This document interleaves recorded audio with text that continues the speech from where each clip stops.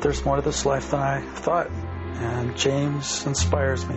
The things he says have encouraged me. It's like there's a walk, there's a path, and it's leading to something more real than I've ever known before, and it's exciting. I get around James and I hear things that help me in my life, my work. This work he talks about has become my work. I am excited about the possibility that other people could be affected, other people could be inspired to work on themselves, to grow, to realize there's more to this life. The idea of sin is firmly embedded in the race consciousness. To ignore it is as much a reaction as courting it is. There's probably not a religion, a culture, people in recent history or current events that doesn't somehow have this idea of sin hovering over them. The truth is that ignoring sin or courting it, trying to embrace it, trying to use it to your own advantage to judge other people, neither of these things work because we lack understanding. We'll try to understand the meaning of sin from an esoteric point of view. Of course, it's going to strip away the exoteric point of view that some people love so much. They love to be sinful, and other people love to be righteous and make other people sinful. But it's possible to increase our understanding by making right effort. Not all effort is right effort. I received an email the other day. It said, "It was so disgusting last week how fast it turned to feelings of hate for my friends. And yet when I kept looking at that for several days, it seemed like inside of that sinfulness, there was also a grace there too. Because I learned so much more from the darkness or the inner resistance than from the false happiness." I found it interesting that the person who wrote the email is religious. Religious isn't a bad thing, but it can be a huge handicap in this work because it's really a bunch of old associations, attitudes, and notions that it's very difficult to let go of. It's very difficult to separate from them. It's very difficult to get ourselves free from them and become somewhat more objective. Once we've learned religious things, it's ritual, it's routine, it's doctrine, and it makes it very difficult for us to begin to free our minds so that we can begin to think for ourselves. Most people don't think for themselves. Actually, I guess it would be better to say most people don't think. What we call thinking isn't thinking at all. What it really is association. It's like dominoes. One thought comes up, it falls over, hits another thought hits another thought, hits another thought, and it starts this chain reaction. We could start thinking about one thing in one moment, and then a minute later be thinking about something that has no relationship to that whatsoever. It was just this chain reaction, this arbitrary chain reaction that we call thinking.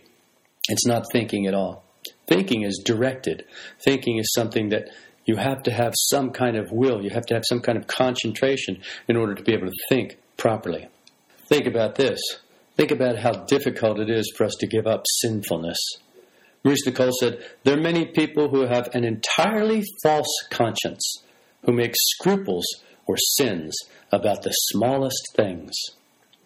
Now remember that scrupulous means a person who is diligent, thorough, and extremely attentive to details. And so what we have is eyes, scrupulous eyes, that can torture us very much. So this is what Maurice Nicoll said.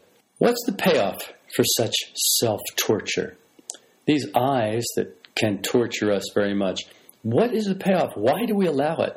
Why will we allow ourselves to be crucified? Why will we allow ourselves to be stoned? Why will we allow ourselves to be punished, to be whipped by these little eyes that want to torture us? We've got to find out what that payoff is and understand it for ourselves. It's not enough to have someone else tell us, oh, this is what it is, or that's what it is. Unless we see it ourselves, it's not real to us. And if it's not real to us, it's meaningless. And if it's meaningless, then we have nothing to work with. The scrupulous eyes accuse us. They find fault with us. Then we fall under their power if we're weak. What happens next? Well, what happens is we become over-scrupulous. Like Shakespeare said, much ado about nothing. It's horrible to become like this. We follow the smallest eyes. We make a part far more important than the whole. We start to divide and see just this side or just that side, just the dark side of ourselves. And we pick at it. We allow these little eyes to pick at it until it becomes raw and sore, and they pick at it some more until it becomes infected, and then it can never really heal. And then the whole sickness begins to spread throughout us, and we're in a worse shape than when we started. What happens then is when a situation comes up that needs bigger eyes in order to deal with it, the smallest eyes take charge of us, and we meet the situation badly, again creating a chain reaction that builds, making it more and more difficult to turn away from it. These little eyes multiply in anyone lacking a broader perspective. It's amazing how many of us are lacking a broader perspective. As a matter of fact, all of us are lacking a broader perspective. We need, no matter what perspective we have, we need a broader perspective. Those who can't see the forest for the trees will remain lost. Those who are so close to a situation, those who are looking through the smallest eyes, these little eyes, will never be able to see the bigger eyes. They'll never be able to embrace them. They'll never be able to move into them with their identity. They'll never be able to follow them. They'll never be able to understand them until the time comes when we can step back and be a little more objective, a little less subjective. You'll notice that I often talk about states of consciousness and all of these things, not in absolute terms, because there is no absolute for us. We're not right or wrong, black or white, hot or cold. For us, there are degrees, so many degrees. What we need to do is see that. What we need to do is accept that. And it's by accepting that we can kind of ease up on ourselves. We don't expect results. We don't swing on the pendulum all the way over this direction, then all the way to its opposite, then all the way back. A balanced man has to find his place in the middle of the pendulum swing. The problem for us is there is no middle of the pendulum swing for us. We go by that middle so quickly to the other side. And then what happens with a pendulum? As it goes to the other side, it stops. So it spends more time on one side, then it swings back, picking up momentum and speed all the time until it swings right through the middle, and then slows up and hits the other side, stops, spends more time there than it does in the middle, and then goes back the other way. Our lives are made of this kind of movement, and so we never really see the middle. Why? Because it takes effort, right effort, in order to get us to begin to pull away from one side or the other side, begin to struggle against that swing, and find the middle ground. Buddha called it the middle path. These little eyes can be vicious. They can really be vicious when they tear into us. We're familiar with what they do to us. We're also familiar with what they can do to other people. When those little eyes turn on other people, it can be very ugly. We could have a friend one day, and the next day we hate that person more than anyone else on earth. Why is that? Because the little eyes took charge of us and met the situation badly. Whatever the situation was, maybe they said something that we didn't appreciate. Maybe they made some kind of a mistake. Maybe they did something that we didn't expect them to do. And we go from loving them to hating them. This is, again, proof that what we call love on this earth is not love at all. What we call love on this earth is so polluted with self-emotions that it can't be called a real emotion at all. We shouldn't even use the word love, but we do. So in the work we look for conscious love. That is, love that is awake, love that knows what love is, love that knows what it is loving, love that knows what it is we have to do. An understanding of what we have to do, why we were born, can't be grasped by someone living in small eyes. You've got to be in bigger eyes because it's the bigger eyes who understand the larger concepts, the bigger ideas that come from the conscious circle of humanity. How can one living in small eyes expect to become balanced man? How can one living in small eyes in one center bring all of the centers, all of the parts of the centers into proper working relationship so they work properly in every situation? This is what it means to become a balanced man. Once Ouspensky asked Gurdjieff what sin was. Gurdjieff said, "It is going too far in one direction." I like this because Gurdjieff had an understanding that surpassed the intellect, that was beyond the intellect. Ouspensky was a great intellect, and he brought a great deal to the work and a great deal to the teachings. If it weren't for him, I don't know if we'd know much about Gurdjieff at all today. But the fact is that he was a great intellect. But it was also a handicap to him, as everything is. We have Gurdjieff, who was a more balanced man, and because he was more balanced, he was more misunderstood by those of us who are unbalanced, those of us who have our center of gravity in man number 1 or man number 2 or man number 3, but have no balance whatsoever. It's very difficult for us to understand a balanced man because we become scrupulous, extremely attentive to details, the details of the other person. We look at them and we say, well, that conflicts with that, and that conflicts with my idea of this, and that conflicts with my idea of that. And we end up judging them. And when we end up judging them, we end up casting them out of our hearts. Or in other words, we end up not consciously loving them, but unconsciously disliking them. Notice that what Gurdjieff said, it is going too far in one direction. It's not the wrong direction. He doesn't say anything about the right direction or the wrong direction. The moralism of acquired conscience has so little to do with real conscience and the aim of transformation that they shouldn't really be mentioned in the same breath. Acquired conscience is something that's so variable. It's in this country, they acquire conscience about this. It's okay to eat a dog. And in this country, they acquire conscience about this. It's okay to eat a monkey. And in this country, it's not okay to eat any living thing. All of these things belong to acquired conscience. But real conscience is the same for everyone everywhere. The problem is, not everyone everywhere is in touch with real conscience. And the reason that they're not is because they're living an acquired conscience, that which they have imitated from the society in which they grew up, the family in which they grew up, the tribe in which they grew up, the country in which they grew up, whatever the case may be. They become nationalist patriots. They become friendly toward their own people and aggressive toward other people. They become suspicious of others who are not inside their circle. And it becomes a huge problem on this earth because it's divisive, very divisive.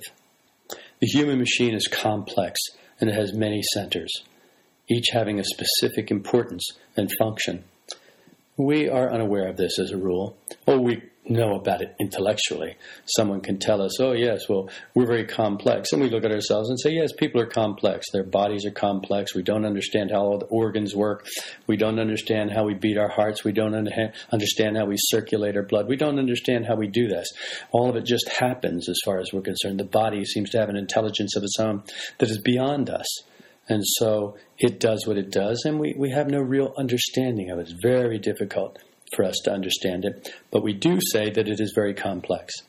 When we say it has many centers, we know that that's true as well. And we know that each have a specific importance and function, just like the organs of our body. Your heart has a specific importance and function. Without the heart, what are the other organs good for? If you have a brain that doesn't work and your heart is still working, you're still alive. If you have a liver that's not working and your heart is still working, you can still live. When your heart stops, it's over. So when we talk about specific importance and functions, we can see that the body has these specific functions and they each have their own importance. We can also extrapolate from that there are other centers in us that also have a specific importance and function. Devoting too much time to business, for example, is wasting force by going too far in one direction, as Gurdjieff said, as is seeking pleasure or spiritual progress. It's amazing how difficult it is for people who are pleasure seekers to ever think of anything spiritual. Astoundingly, people who wish to develop spiritually find themselves denying the flesh, denying pleasure, when it's very clear that the body does have sensations. Some of them can be pleasurable, and some of them not so much. To deny that function is pretty ridiculous. But we do. Why? Because we're going too far in one direction. This is what we call sin. All the functions are to be used. All the functions are to be used. But we have problems when we want something at the expense of everything else. We become obsessed with one thing, and everything else falls away and pales in comparison to this one thing. It looms large in our sight, in our consciousness, in our minds, until it begins to take up all space, until there's nothing else. A balanced man, however, is able to do everything that his centers make possible for him to do. Notice I say he's able to do everything that his centers make possible for him to do. Not all people can do the same thing. Not all people can be great pianists. Not all people can be great orators. Not all people can be great athletes because of the centers and how they function and how they work and which is stronger in a person. There are some types that just are not fit for certain things. There are other types that are perfectly fit for certain things. And we have to go with that because that's the way it is. It's pretty ridiculous to try and fight that. Not that people don't try and fight it all the time. You take someone who's very weak and sickly and small, and he wants to be a sumo wrestler. Well, he doesn't stand a chance. He's outweighed by hundreds of pounds. But if he wants to do it enough, then somehow he finds his way into the ring. And he doesn't stay there long before he finds himself outside the ring with a headache or worse. It's because he just is not the type who can do that. We need to accept that and go with the things that we can harmonize in ourselves, bringing the centers together in a positive way. And so that's why I say a balanced man is able to do everything his centers make possible for him to do. The literal will want to have rules by which they can judge. Always the literal-minded people will always want to have some kind of set rules. Well, is it this way or is it that way? Should I do this or should I do that? Now, which is it? Which is right and which is wrong?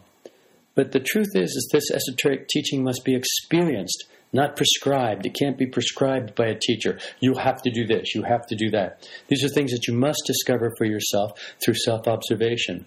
You must see objectively, or more objectively, what you're like, where your weaknesses are, where your strengths are, how your weaknesses are strengths, and how your strengths are weaknesses. All of this must be taken into consideration. It takes time and effort to do that. And as I said, esoteric teachings are to be experienced, not to be intellectually entertained, not to be stored in the intellect so that they can be used later to tell people this or to tell people that and to puff ourselves up with the knowledge. Solomon was right. Knowledge puffs up, and it truly does. He said, with all you're getting, get understanding.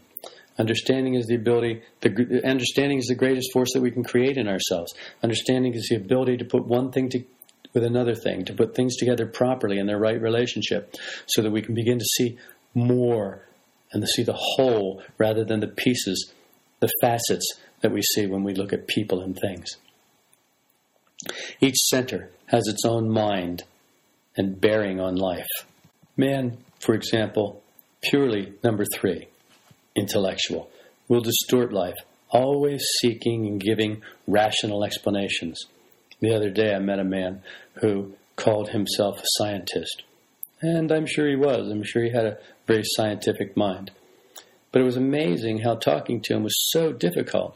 You could not go outside of his purely number 3 state of mind. You talked about anything at all that couldn't be empirically weighed and measured. He would not even admit its existence. So what happens? A man like that, purely number 3, his emotional center is going to suffer. He won't be able to feel people. Another may feel people too much, not having proper intellectual center, and thereby feeling people too much will lack reason. And he finds himself taken in by people because he feels for them, but he lacks the reason to govern his feeling nature so that he doesn't go too far in that direction.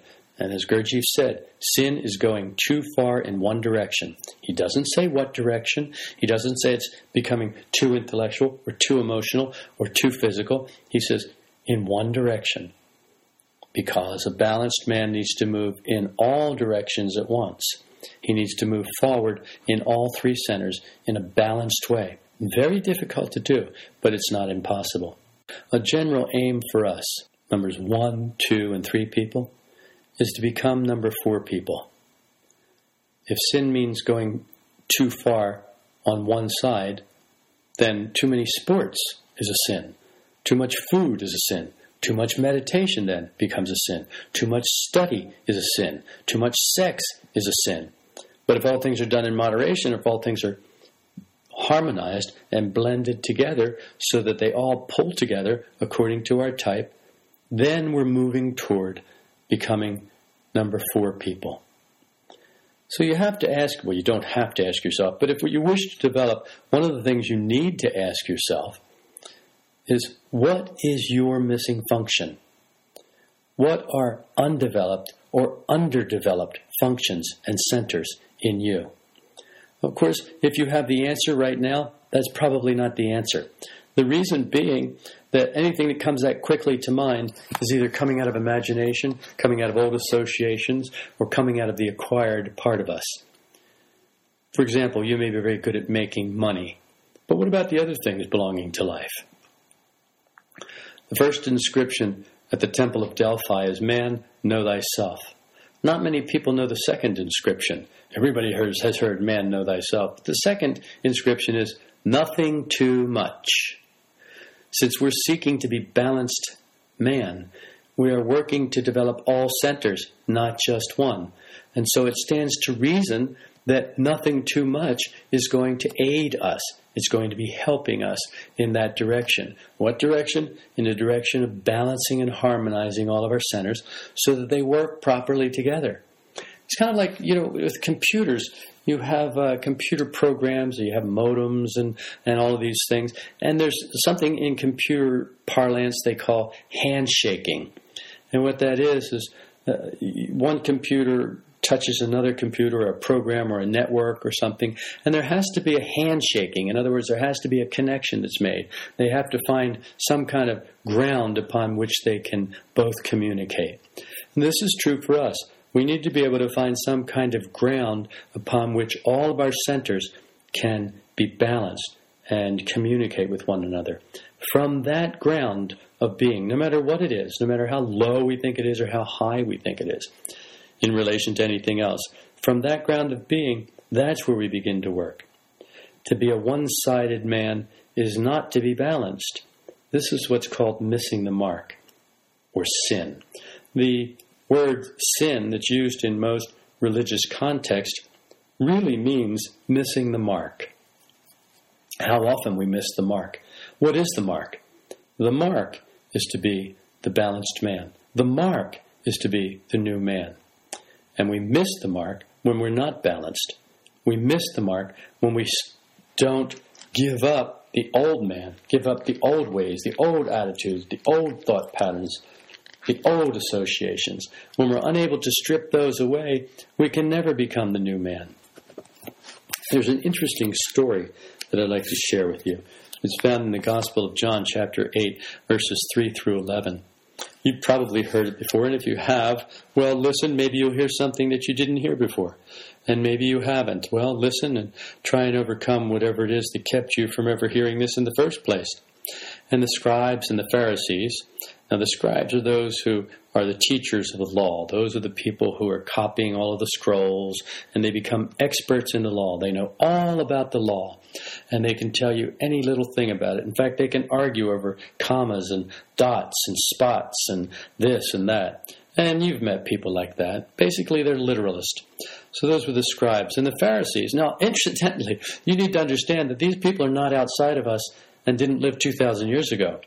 This is talking about what's inside of us, that there are scribes inside of you, that there are literal eyes inside of you that will hold someone to task, that if they didn't say it exactly right, you've got them now. Well, they didn't say that, so I've got you now. Well, they may have meant something else, and you knew they meant something else, but they used the wrong word, and you used the semantics to come out on top of them. That's a scribe.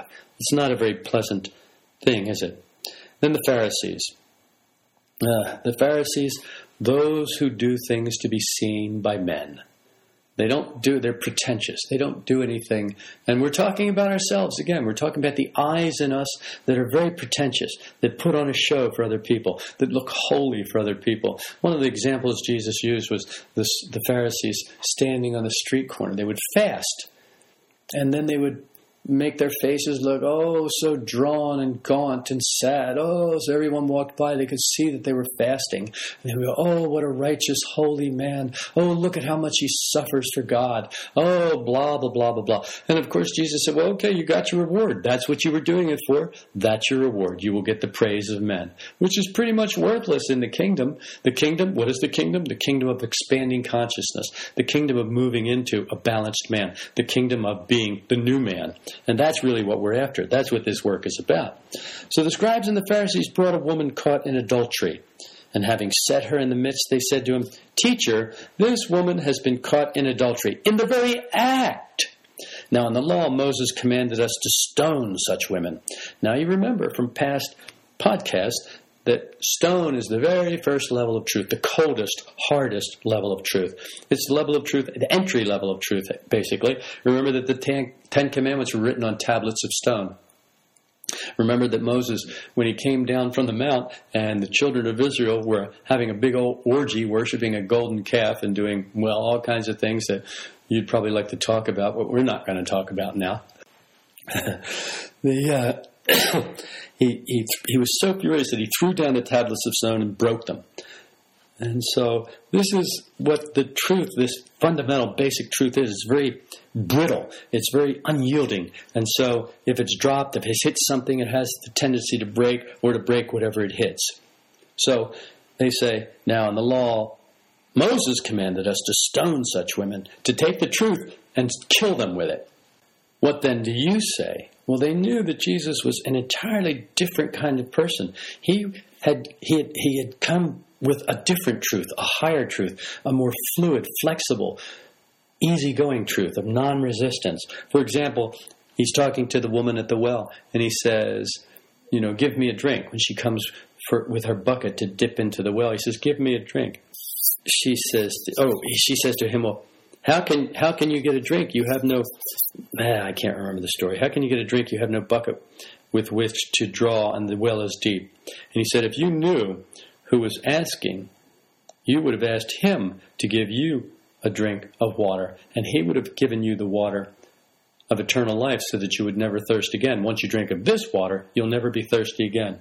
She said, and literally, she said, then give me this water. Give me a drink of this so that I don't have to come back to this well and keep on drawing and pulling the buckets of water. She took it literally. He meant it figuratively. And that's what we do.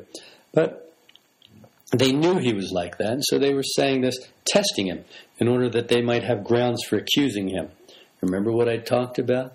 Those little eyes, those over-scrupulous, much-ado-about-nothing eyes who accuse us all the time and accuse others all the time. These are the eyes that are represented by the scribes and the Pharisees. But Jesus stooped down and with his finger wrote on the ground. What does it mean that Jesus stooped down? It means that he humbled himself. He lowered himself. This is one of his great teachings. He who would be greatest among you, let him be the servant of all. Take the lower seat. Then if the master of the feast comes in and finds you in the lower seat, because if you took the higher seat, he comes in, he finds you in the higher seat, he says, no, my friend, this is reserved for someone else. You go and sit here. Then you go have to take a lower seat and you're embarrassed in front of everyone. But if you take the lower seat, then the master comes in and he says, no, you don't sit down here. You must sit up here, closer to me. And he gives him a higher seat, and then he receives honor in the eyes of everyone else. Of course, this isn't about getting honor in the eyes of everyone else. It's, again, figurative. We have to understand that this gives us a place in our own consciousness. As we humble ourselves and find our nothingness, we find it so much easier to not be so superior with other people, to not be so nasty with other people, to not be so judging with other people. I was at a cafe today with someone, and she was kind of unkind to the waitress. And I said, well, why are you doing that? She said, well, she's only a waitress. I said, well, that's not going to work. She said, why not? I can do that. And I said, yeah, well, it's not going to work if you wish to develop. Oh, she says, okay, well, then the waitress came back and she actually apologized. And the waitress said, oh, no, that's okay. I'm used to it. I do the same thing. And that's one of the big problems we have. Someone else agrees with us and says, oh, that's fine, you can do that. Then we think we have permission. Not a good idea. You still have to develop. And if you wish to develop, then you must hold yourself to a higher standard than other people hold themselves to, who don't wish to develop or who know nothing about development. So while Jesus is stooping on the ground and writing, stooping down and writing with his finger on the ground. But when they persisted in asking him, he straightened up and said to them, "He who's without sin among you, let him be the first to throw a stone at her." And again, he stooped down. He lowered himself. Why did he lower himself? Because he was not trying to show that he was better than these other people by bringing out this stone truth and banging them over the head with it. He wasn't trying to get them to submit. He simply stated the truth, stood tall, stood strong for the truth, and then lowered himself, humbled himself again, and gave them the opportunity to develop themselves. This is what a true teacher does. He gives other people the opportunity to develop themselves. He'll state the truth. He'll state it without embarrassment, without aggression. He'll simply state it because that's what's so. And then he'll lower himself again and give you the opportunity to either follow it or not follow it. So he stooped down and wrote on the ground. And when they heard it, they began to go out one by one, beginning with the older ones. And he was left alone, and the woman where she was, in the midst. And straightening up, Jesus said to her, "Woman, where are they? Did no one condemn you?" And it's actually like he was surprised. And she said, "No one, Lord." And Jesus said, "Neither do I condemn you. Go your way. From now on, sin no more." I have always found this to be very interesting. He doesn't condemn her, but he acknowledges that she has gone too far in one direction. She has given too much of her force to this one function of hers that she has. Overusing the sex center, using it in ways that are inappropriate, using it in ways that drain tremendous amounts of force. So when Jesus said, "I do not condemn you either," he was saying, look, it's not right or wrong, but if you wish to develop, go. From now on, don't go too far in one direction. And so this is the lesson for us, not to go too far in one direction. And that's only applicable if we truly wish to develop and become people, number 4 people, balanced men and women, the new man. Often the practical application of these ideas sounds like it's going to be easy. The ideas sound great. When we actually run into a situation or a person who's being a little more difficult than we'd like, we find it's not as easy as we thought it was going to be. If you've hit a snag with some aspect of this work and its practical application in your everyday life, I invite you to write James at solidrockvista.com. Sometimes a fresh perspective is all it takes to get us back on the right track.